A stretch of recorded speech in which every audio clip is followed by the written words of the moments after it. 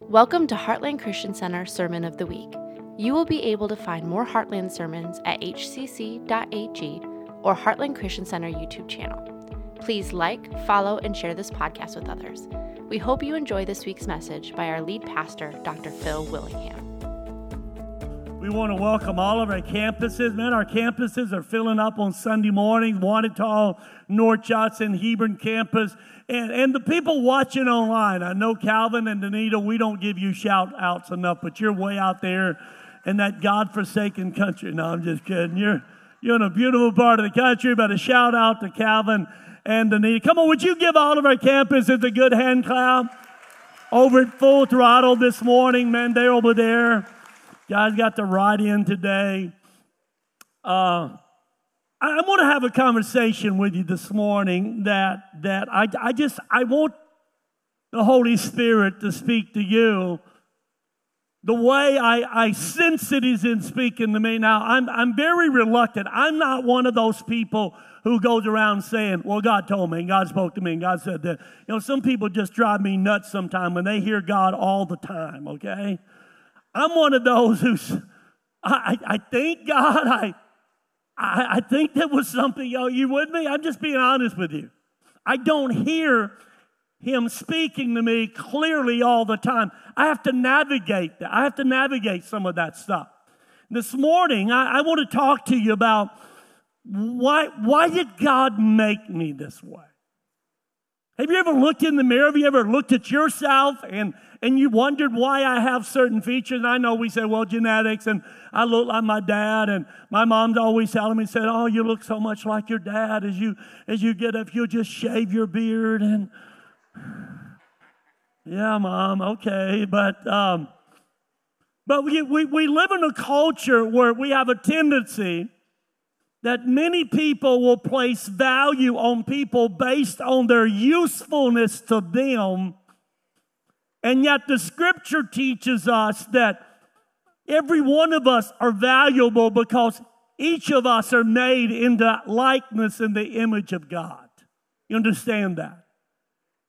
And if you and I as Christ followers, if we truly believe that, now if you're here and you're checking out the church, you're checking out Christianity, maybe, but as a Christ follower, it means that we have to be willing to view every person that we meet, those with disabilities, those with special needs, we have to be intentional to view them differently than the way the world views them.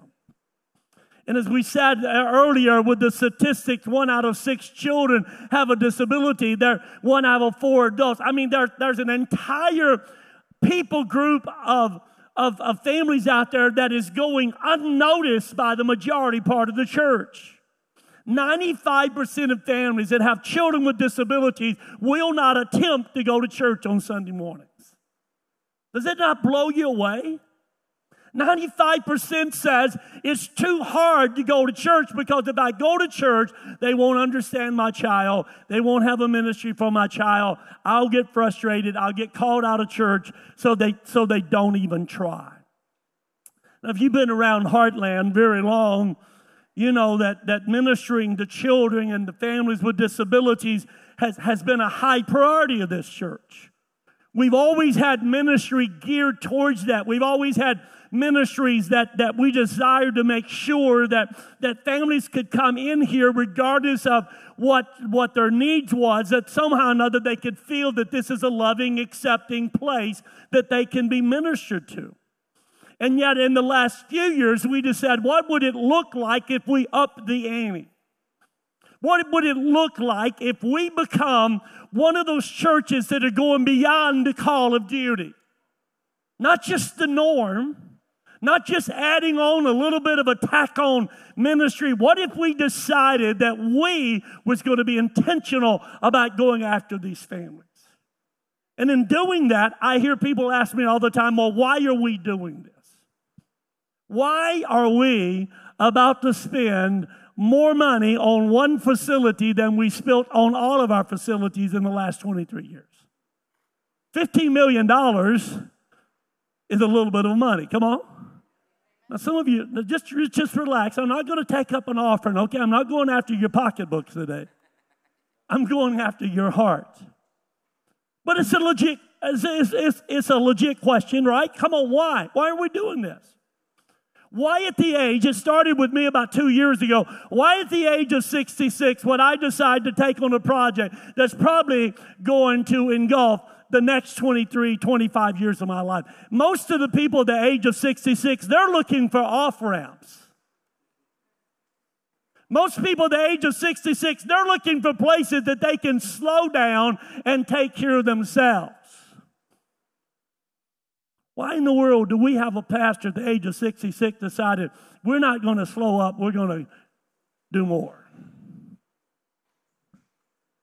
Why at the age of 66 do we decide to say, wait a minute, why don't we just relax and let's just kick back a little bit? We're soon going to pass the baton to somebody else and let's just kind of kick back. No. That's just not the way I'm designed.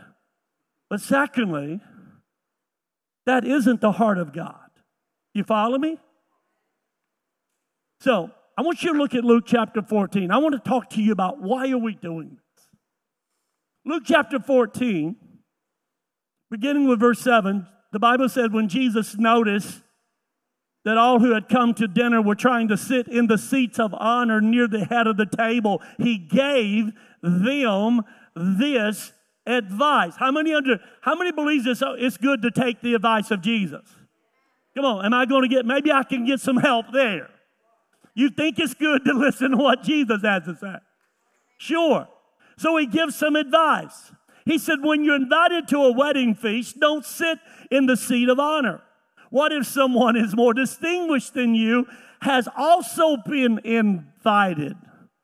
The host would come to you and say, Pastor Phil, would you give this person this seat? And then Pastor Phil's going to be embarrassed, and you'll have to take whatever seat is left at the foot of the table. I've been there. I understand that. I know what that feels like. Instead, take the lowest place at the foot of the table. Then when your host sees you, he will come and say, friend, we have a better place for you. Then you will be honored in front of all the other guests. For those who exalt themselves will be humbled, and those who humble themselves will be exalted. Okay, you set the. So what's this? Jesus is going to home in on two things that we all have need of this morning. Number one, every one of us have got need of recognition. We want to be recognized. We want to be perceived as somebody important. And then he says, in verse 12, then he turned to his host. When you put on a luncheon or a banquet, he said, don't invite your friends, brothers, relatives, and rich neighbors, for they will invite you back, and that will be your only reward. So first of all, he's dealing with my own nature of wanting to be noticed or recognized. And then he deals with my heart is that every one of us want to be rewarded. Right? Come on. We love to get rewarded. We want recognition and we want to receive a reward. He's dealing with that. He said, that will be your reward. He said, instead, invite the poor, the crippled, the lame, and the blind. Then at the resurrection of the righteous, God will reward you for inviting those who could not pay. Now just think about that. Jesus said, rather than being motivated by self-interest in how we treat others, what if we decided to serve people and extend hospitality to them, not because of what's in it for us, but what's in it for them? And sadly, many people miss out on that blessing that is now in our culture right in front of us. 1 out of 4 adults, 1 out of 6 kids. We miss out on the opportunity in loving and accepting individuals that has disabilities and families that has disability simply because sometimes we're waiting for our own recognition. We want some type of reward. And Jesus said, "Do you really want recognition?" He said, "Humble yourself and you'll be exalted." But then he said, "I want you to do for those less fortunate." Then one day when the righteous is resurrected, guess what? God's going to reward you. Over the last several years, we started asking ourselves some questions. And these are questions that I started putting in my prayer time as a church. Are we missing an opportunity to learn from individuals with disabilities? What is this need that is growing in our culture? Listen, folks, I'm not talking about a disease that's going to be cured, okay? You understand that? We're not talking about a fad that's going to go away. We're talking about autism or disability that is growing in large numbers as we've never seen in our culture before. So when we think about that, we start asking the question, are we missing an opportunity to learn something from these families or these children with disabilities? And then secondly, how many times do we fail to acknowledge that they too are children of God? They're not misfits. They're not accidents. They're children of God. And then lastly, are we missing the powerful witness that is often betrayed or portrayed by the lives of these men and women through their experiences? See, what I've discovered and what we're figuring out in this church is that disability is the elephant in the room in our culture today. And I think sometimes that many people are frightened by disability because sometimes I think it reminds us of our own vulnerabilities. When you see somebody has a limited ability to be able to comprehend or speak or talk or walk or whatever the disability is, sometimes we want to ignore that because we don't want to stop and realize how vulnerable we all are in our own different ways. I don't know about you, but I realize every day I'm not perfect. You ever notice that? There's some inconsistencies about my life. And it often reminds us that full inclusion of all of God's kids is so, so important.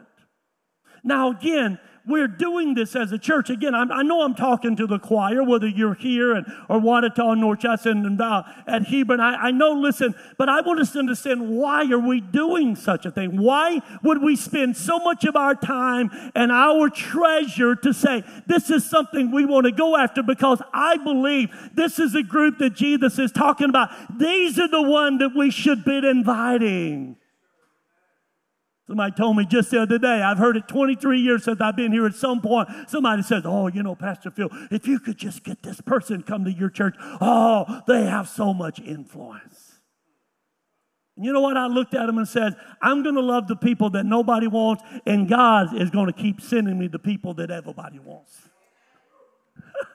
There's some of you sitting here today. There's some churches, they would love to have you in their congregation. Because God, listen, I know your value. I know your influence. But listen, we constantly pursue the people that nobody wants. The EGRs, the one that needs the extra grade, the ones that sometimes they get overlooked and said, "Hey, you don't sit up front. We want you sitting in the back." It's the reason why in December the 8th, we're going to have a Christmas concert, and we're going to fill this stage up with disability children and adults, and they're going to be doing Christmas songs. Nobody in Northwest Indiana has ever done it like this. These kids and these adults are going to be the highlight of a Christmas concert that's going to be put on right here in this church. Front seat on the stage. We started sharing that vision with some of our parents that we've been networking with, and you see some of the photos there, and some of these parents just light up. "My child loves the music. They're going to be on stage." I said, "Yes, it's only them. It's disability, some type, whatever, physically, emotionally, we don't care. We're going to let them sing Christmas music and let them glorify God."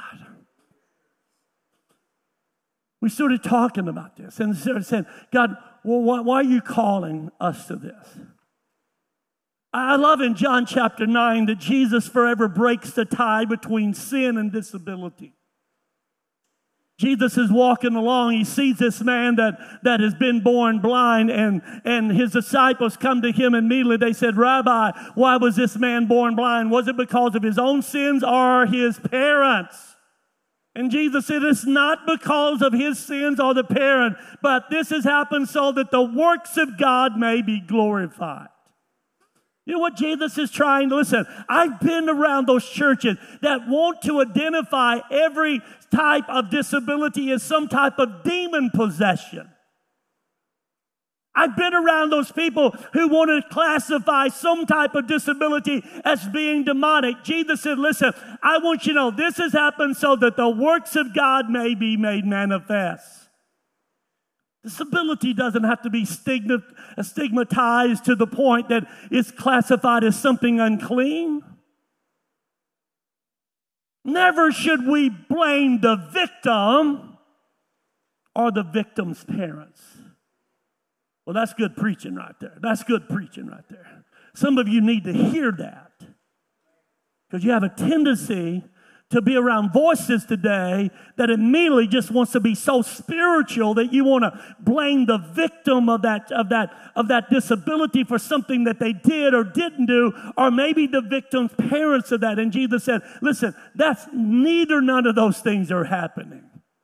And again, I love this church that we understand that. We are stepping out where nobody's stepping out. Nobody's doing what we're doing. And why? It's important because this is what really touches the heart of God. This is what moves us to the point one day that everybody in this room, you want some type of reward. I tell you what, you start doing for those that have no ability to do anything back for you. You start loving the unlovable. You start going to the forgotten places and loving the forgotten people, and then you start seeing the blessing of God open over your life. Why? This is what touches God's heart. We had a Zoom call Wednesday night with some of our partners, and some of you were online for that, and we had an architect and Josh and Building God's Way that we're working with. We're almost 50% through with this with our plan. But I want you. I say part of this. I want you to listen to this video with me. It's a few minutes, but I want you to listen to Josh as he talks to you about what I'm saying with confirmation that I'm not just saying something to be said. Listen to Josh for a minute. I do want to echo something that Dr. Phil had mentioned about church design. We're kind of unique in that's all we do. I mean, I've been with BGW for 22 years now, and that's all I do are Christian churches and Christian schools across the country. We don't see this type of pivot to this ever-growing need for special needs like we're doing here at the Sunshine Center. We do a lot of projects that have a sensory room. It may have a small room that is dedicated for that, but to have a whole project that really is geared with that in mind and a focus on that, it's truly unique. So I just wanted to mention that. Yeah. So Dr. Phil had asked to just give a quick update. This process that we're in the construction documents phase. And a lot of times people just think it's, one person at a computer. We've got about a team of about 15 people working on your project right now. Architects, engineers, mechanical engineers, structural engineers, plumbing engineers, electrical engineers, all of us working to develop this plan for you, all working in a BIM model. That's another thing that we do. We're all building this building digitally for you. And I've got something to show you here at the tail end of this little mini presentation where we're gonna do just a quick little I had Casey Grimley, another architect that's working on the project with us, put together just a quick fly through the 3D model. So we're gonna roll through that in just a minute here. Again, this is coming straight out of our BIM 3D model for you here. This is not something that we've embellished for this. I literally had Casey run a camera through our building, through your future building, for this mini presentation. It goes a little bit quick, and that's just a product of how it is. But we don't have a whole lot of time here either. But you can see as we make our way through the lobby here and into the main field house space, you know, as it currently stands, has 4 full-size practice courts that we're seeing in a perpendicular view here. So there are 4 practice courts. There are 2 primary courts. We have 4 full-size volleyball courts and outlines to allow for pickleball in this space as well. We've got the preliminary ductwork showing up in this space that's feeding air off of a rooftop area. But you can see we're making the transition between our athletic flooring to our turf flooring that is over in the batting cage area here. We have hardened storm shelter rooms for you. They're not true FEMA storm shelters, but they are hardened rooms. These are rooms that are encased by concrete from the floors, walls, and ceiling. Everything is concrete in those rooms to give some measure of security during a storm event.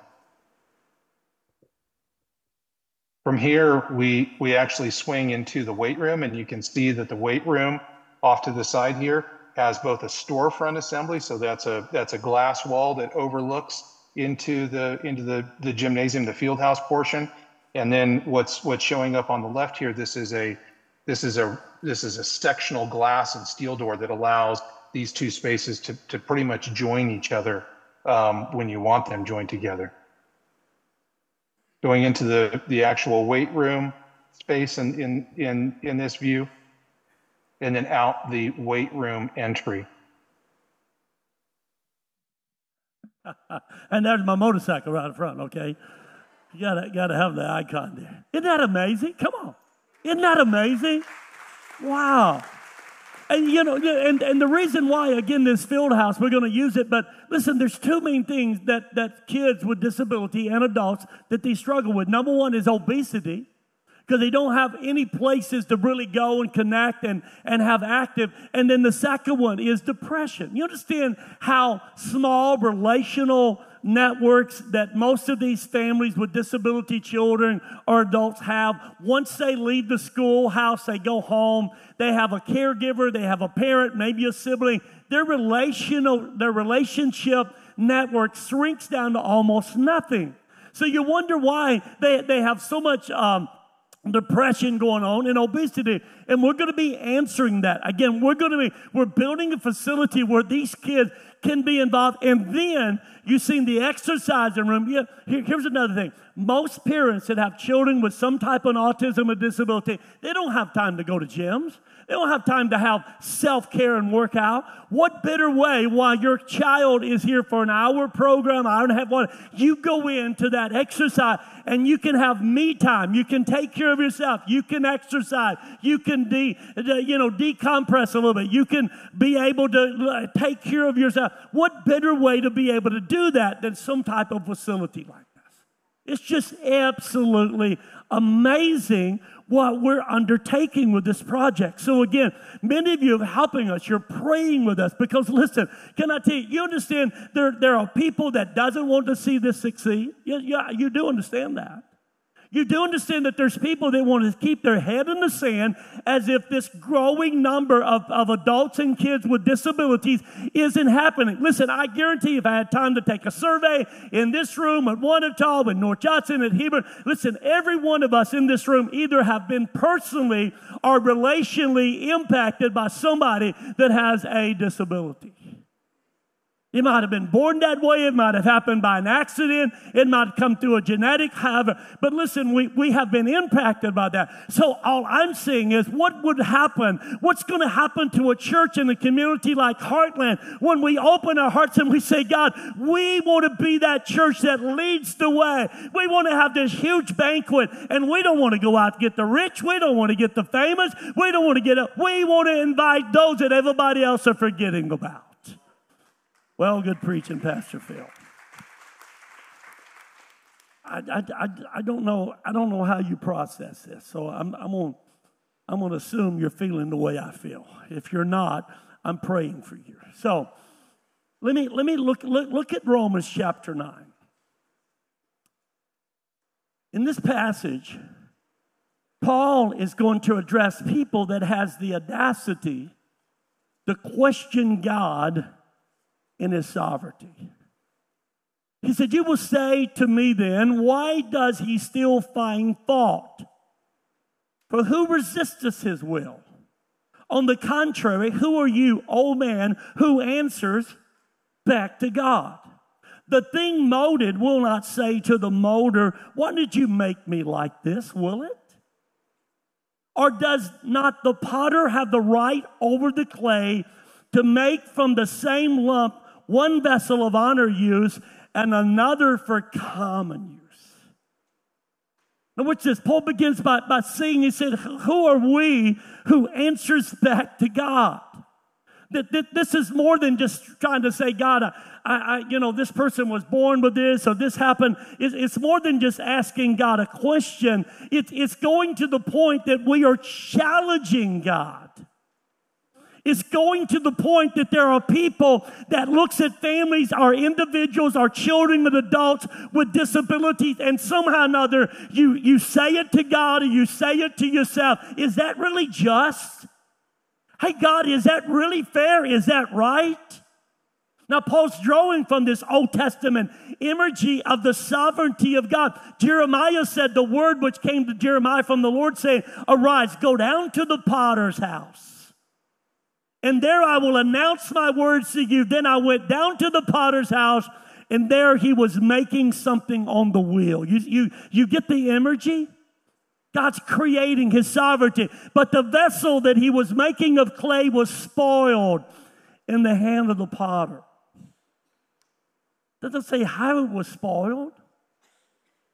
Doesn't make an assumption that somehow or another the genetics lined up for this clay was bad, but it said it was spoiled in the hand of the potter. So he remade it into another vessel as it pleased the potter to make. And then the last part of that, behold, like the clay in the potter's hand, so are you in my hand, O house of Israel. So God uses brokenness of people to reveal his glory. People get wounded in this broken world that we live in right now. Genetics go bad. But just because they go bad, do we have a right to say somehow or another they have no worth, they have no use?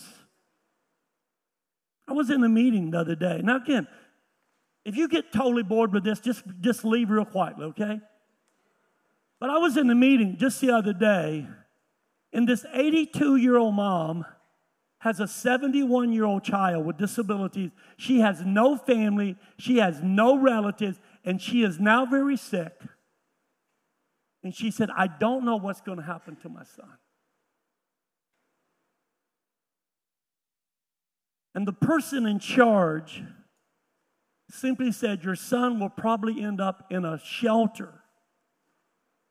And with his disabilities and his mental capacity and his anger issues, he's probably going to hurt somebody. He'll probably end up in jail. He'll probably end up in prison. And in prison, he will get killed himself. How do you process that? You follow? How do you process such a dilemma? And again, we know we can't do everything in this culture. We know we can't fix every problem. But what would happen if we decided as a church that we're going to step up and we're going to do something? You follow me? We can't save everybody. We can't, but can we help one? Yes, we're doing that now. So let me give you 5 truths from the scripture real quickly. And I promise you, I'll try to move fastly. Every time Jesus healed somebody, he gave evidence of the sovereignty of God in their lives. But the first truth is just very simple, that we have to believe the fact that we are all fearfully and wonderfully made by Jesus Christ. Colossians 1:15-16 said that he made all things that we can see, things we can't see, such as thrones and kingdoms and rulers and authorities in the unseen world. Everything was created through him and for him. We have to believe that. Everything, included you and me, were created for him. Every person in this world was created in the likeness and the image of God. Psalms 139 said that you created my innermost being. You knit me together in my mother's womb, and I praise you because I am fearfully and wonderfully made. Do you understand there are millions of people that looks at a child with disabilities and they will not believe that they are fearfully and wonderfully made? They see adults that are not normal, that have some type of struggle in their life, physically or mentally or emotionally, and listen, they will not acknowledge that they are fearfully and wonderfully made. There are people who still believe through atheism that we're just an evolution, that we're just product of time. Millions of cells, single organisms have just run amok, and we're just cosmic accidents. Listen to Richard Dawson. He's a vowed atheist. Oxford. Ooh. Listen to what Richard says. In a universe of blind physical forces and genetic replication, some people are going to get hurt and other people are going to get lucky. And you won't find any rhyme or reason in it, nor any justice. There is at the bottom no design, no purpose, no evil, no of the good, nothing but blind, pitiless indifference.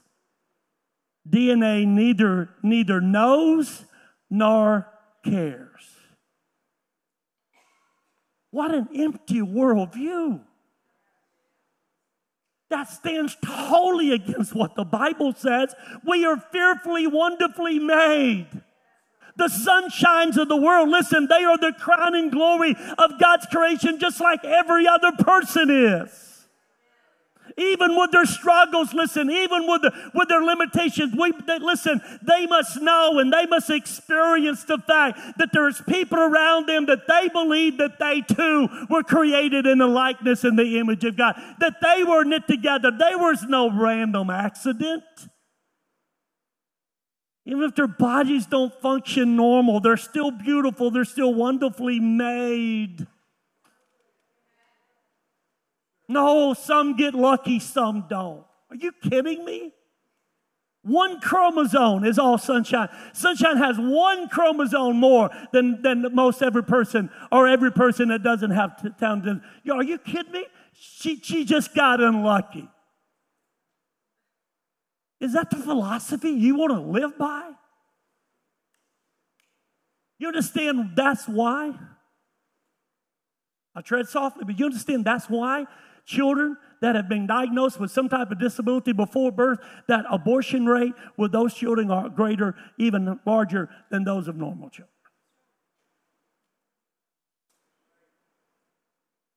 We have to be a prophetic voice. You understand that? We have to be a prophetic voice.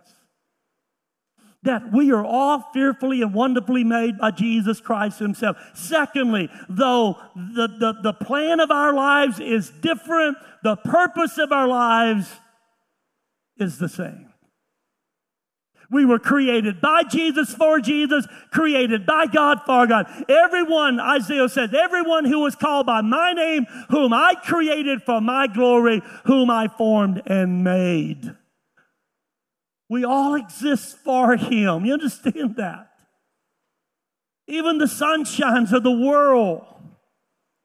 Part of their purpose was going to be fulfilled on the earth. Here, the rest is going to be filled in heaven.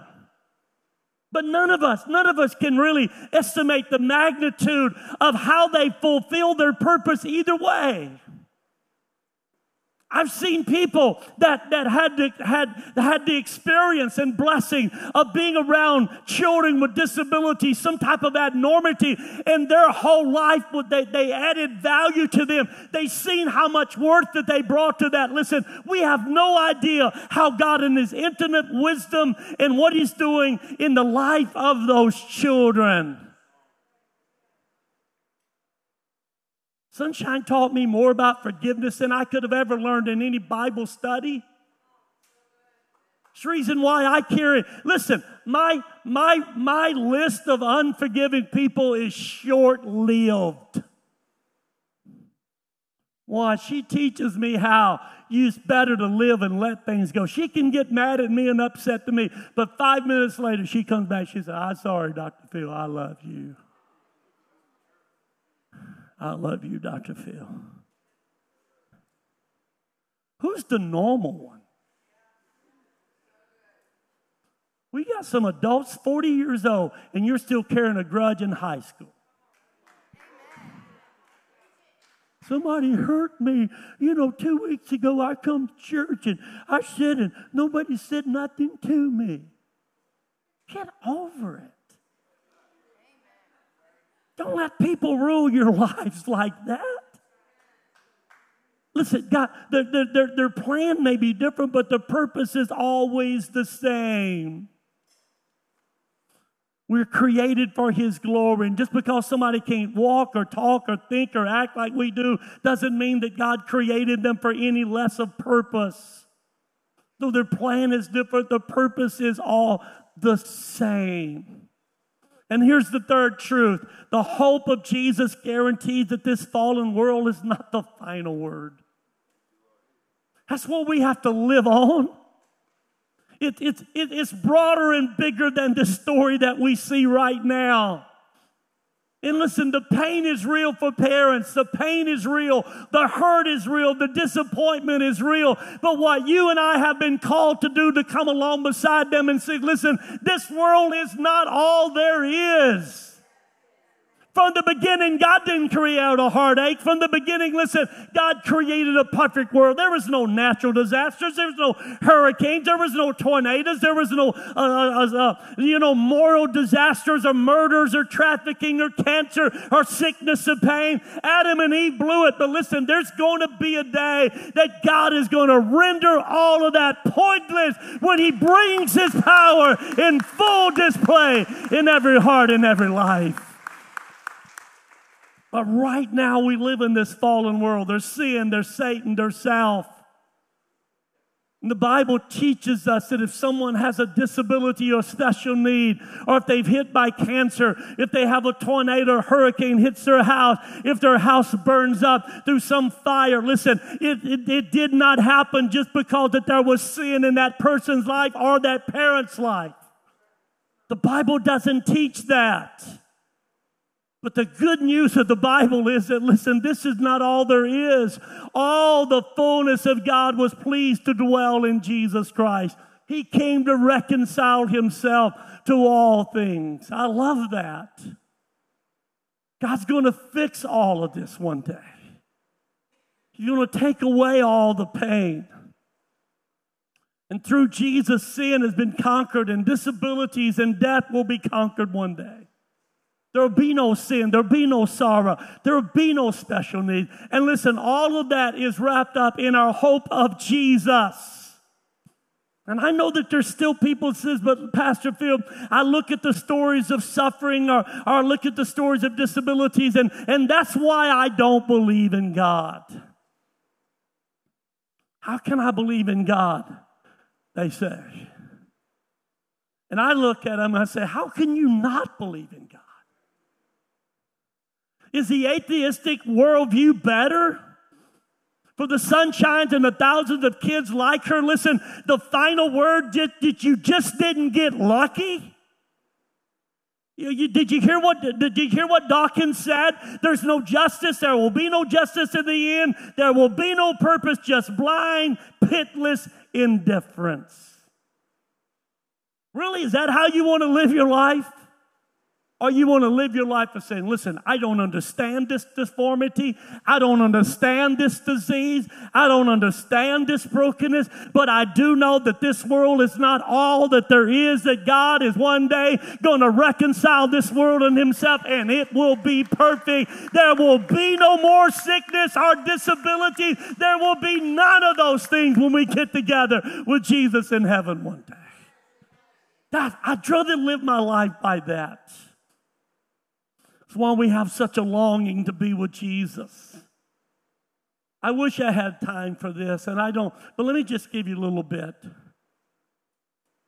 Why I believe that the Bible teaches that children and adults with intellectual disabilities who may not be able to comprehend fully what it means to accept Jesus Christ, why I believe the Bible teaches that we can be confident that they're safe in the arms of Jesus.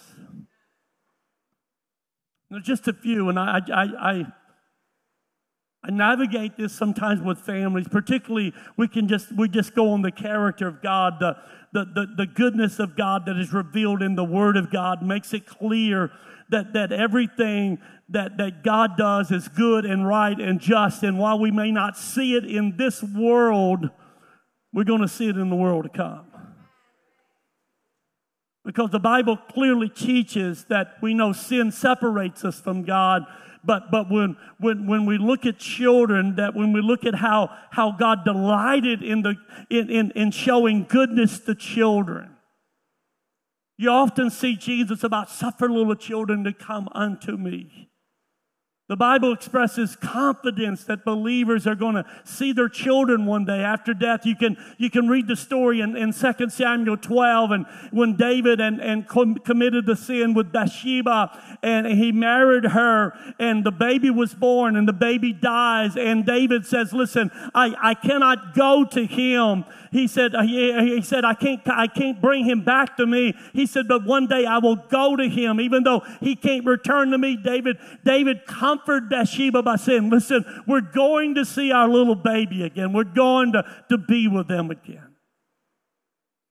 And finally, the reason is that God judges people and young children differently than he does those who comprehend fully.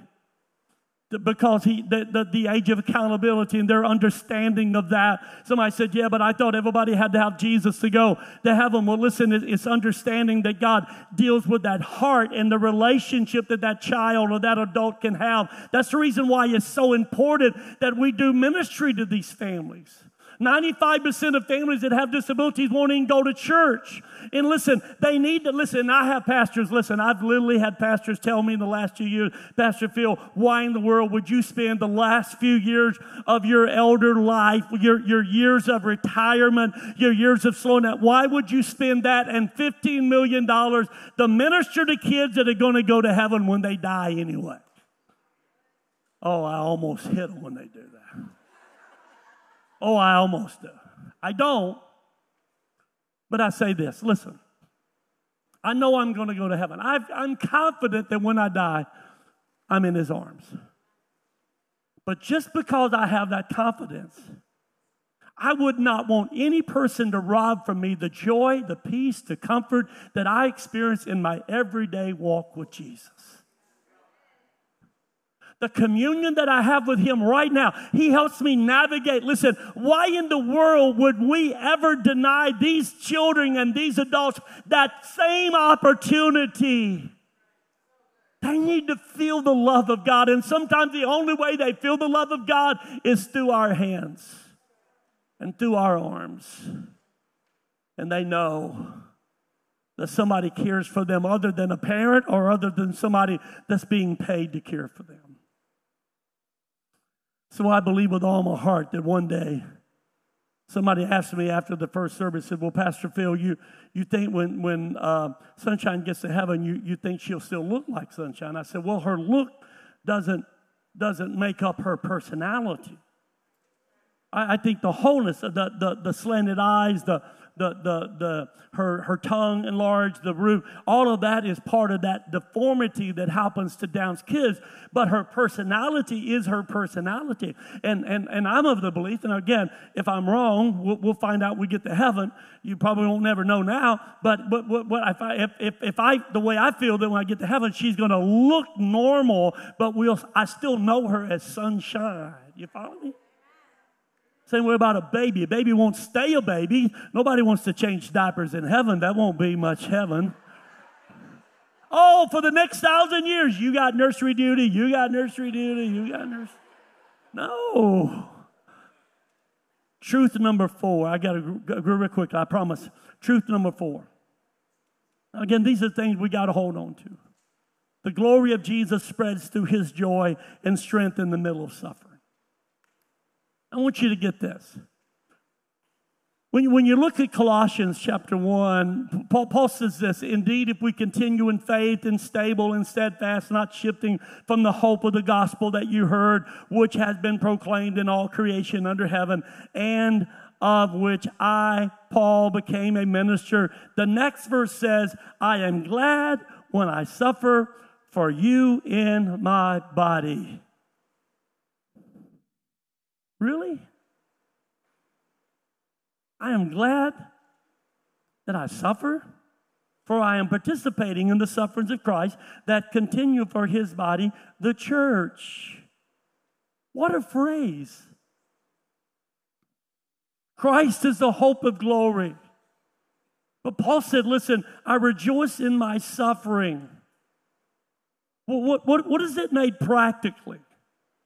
Now listen, think about this. If you and I profess Christ, if you and I say, we're Christ followers, and if everything goes our way, if we never have any problems, if we never have any trouble, if we never have to deal with cancer in our family or disability in our family, if somehow or another we live in this plastic bubble where everybody looks at us and we're just prosperous and we have everything, do you think we have much of a testimony to the world about that? Anybody could profess that you love Jesus when everything's going good. Matter of fact, it's only when things are going bad that our faith sometimes is truly tested. But when things decidedly take a different turn and they don't go well, when our family starts struggling, when we get a report, we got cancer, when we get a report that our parents is dealing with this, when we get a report that our child is born with this or our grandchild is this. Listen, when that begins to happen, and yet in the middle of our struggle, for others to look at us and see a supernatural joy. What a testimony. You follow me? What a testimony. What a testimony when we are the ones. That person goes to church. Again, people have asked me over the years, Pastor Phil, if Sunshine wasn't born to you and Rhonda and your family, which one of your siblings would you have preferred she be born to? It's a good question. Am I going to think the one that I don't like the most? Hello? Am I going to think about the one who I think has the most love? Now, to be honest with you, 46 years ago, had it not happened to us, or had it right before she was born, had the angel Lord come to me and said, hey, Phil, you and Rhonda can have this child, or I can send this child into somebody else's womb and they're going to deliver. Which do you prefer? I would honestly have to say, God, I'd rather for it to come our way. Because I don't understand this. I don't even have an answer for it. But I just feel like if I stay true to you, ultimately, you're going to get glory for this. Isn't that the real testimony? We've got parents right here in this church, and when we talk about evangelizing, we talk about, witnessing to people, and they tell me all the time, Pastor, I've got this doctor's appointment, I have to go to this therapy, I have to do all of that. And they say, I just feel so bad that I don't get to show up and I don't get to serve here. And listen, I tell them all the time, you're already spreading the gospel through your testimony. You taking care of that child, you ministering to them, you taking care and demonstrating love. You are sending out a radical message of the joy of the Lord being your strength. So don't ever feel bad that you can't get involved in this or that or the other. Because we understand the fact that God's glory is ultimately manifested in those things. Lastly, number 5. Come on, Pastor Lindsay. The gospel of Jesus Christ compels us to trust Him with humility and share Him with urgency. The gospel of Jesus Christ compels us to trust Him with humility and share Him with urgency. I believe with all my heart there are people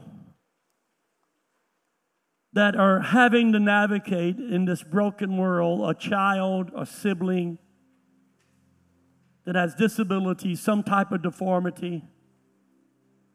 Some of it was genetic, some of it happened at birth, some happened later in life, some was diagnosed. You heard Joe's story. Micah was several years old before they started recognizing it. And they find themselves sometimes wondering, does God really care about me? Why did God punish me? There have been more than us. Rhonda and I were told, and there's been others, that I guarantee you heard this same message through somebody. Oh, your child is deformed, your child has disability. What's wrong with you? What did you do? What sin did you commit? Can you imagine the weight that some parents carry with that? Divorce is higher in families that have children born with disabilities than quote, and I mean, we're still at 35, 40%, just the average family. But can you imagine the divorce rate? You know why the divorce rate is higher? Because of the blame game. It's your fault. It's your family line. It's your lineage. Come from your side. You did this. You did that. And I'm not denying that there's not some disabilities in our culture today because of bad choices and things that, you know, when somebody is an alcoholic and they get pregnant and they continue to drink or smoking, all of those things have been tied to autism, to deformity. I'm not denying that. But can you imagine the hope? Throw that last point up one more time, Chris. Can you imagine the hope that is given to families when they realize that there's people in their lives that care about them, that has an urgency, that has this urgency to trust Jesus and share that and that humility? What's worse, was somebody having Down syndrome that quite can't comprehend the plan of salvation on the Romans road? Or if you to have all your mental capacity and you stand there in your pride and you refuse to humble yourself, for we've all sinned and come short of the glory of God. What's really worse? We have to trust Him with humility. We have to recognize that we ourselves need a Savior. And one final thing, I didn't put this in the notes, but if you're a parent here, if you're a grandparent, if you know somebody, I want you to write down the word grow in your notes. Just write G-R-O-W. Come on, do this, because some of you need this. Some of you need this. Write down the word grow. And here's the acrostic of the word grow. The letter G stands for grieve. You have to be willing to take time to grieve of your ideas and your plans and your dreams that you had for that child before you got word that they are born with a disability. It's important to grieve. Rhonda and I had so many dreams. We had so many ideas. We had so many aspirations that we had lined out, because I'm a planner. We had all this stuff before Sunshine was born, and the doctor walked in the room and he said one simple phrase that rocked my world. He said, your child is retarded. Now, she's not. She asked Rhonda earlier. She said, tell Dr. Phil I'm not retarded. But that was the word that they used 46 years ago. You understand? Everything that I had planned, every dream, everything that I had vision, I had to let go of it right then. You have to take time to grieve. Secondly, you have to repent. The R stands for repent. Repent of the time that you find yourself looking at other kids and you start comparing your child with that child. Repent of the time that you have other siblings and you compare your child with a sibling in the house. Listen, you have to believe that every one of those children bring a uniqueness into your family. So the letter O stands for observe. Stop, grieve, repent, stop, observe, look at the beauty, look at the talent, look at the gifts that autistic child brings into your family. Look at the uniqueness that they have, their personality. I think if anything, Lord, give Sunshine to us just to try to slow me down sometime, because listen, Sunshine has 2 speeds, slow and slower. If I try to rush her, if I have a plan, and Friday's usually our day to try to hang out a little bit, and I have to take her with me to even the meetings that I've been doing for the last year and a half or so on Friday. But listen, I have to plan longer, and I have to know that I can't rush her. If I rush her, she slows down. So you observe, and then lastly, willingly let go of your will for them and embrace God's will for them. That makes sense? What is God's will for this child? What is God's plan? The plans may be different, but the purpose is the same. They were created in the likeness and image of God for His glory and His honor. God, what's your will for her? Willingly embrace. And listen, some of you here today, and listen, I know this was a dinner conversation, and I appreciate you listening to me. I want you to know why we're doing what we do. I want you to know why we value the people that majority of this world no longer values. I was told just the other day, said, Pastor Phil, in our culture, in our world today, the government more and more is wanting to rid these children and adults out of our culture because they consider them to be nuisance. They're eating up our health care programs. They eat up our capacities for programs, and they're wanting them to just go away. Can I tell you, they're not going away. God's got a purpose for them. And we as a church are going to embrace that. Thank you for listening to Heartland Christian Center Sermon of the Week. If you would like to partner with us and give, please go to hcc.ag and click to Give tab. Please like, follow, and share this podcast with others. Also, if you have a prayer request or want to contact Heartland, please email us at pastorphil@hcc3d.com. Have a blessed week.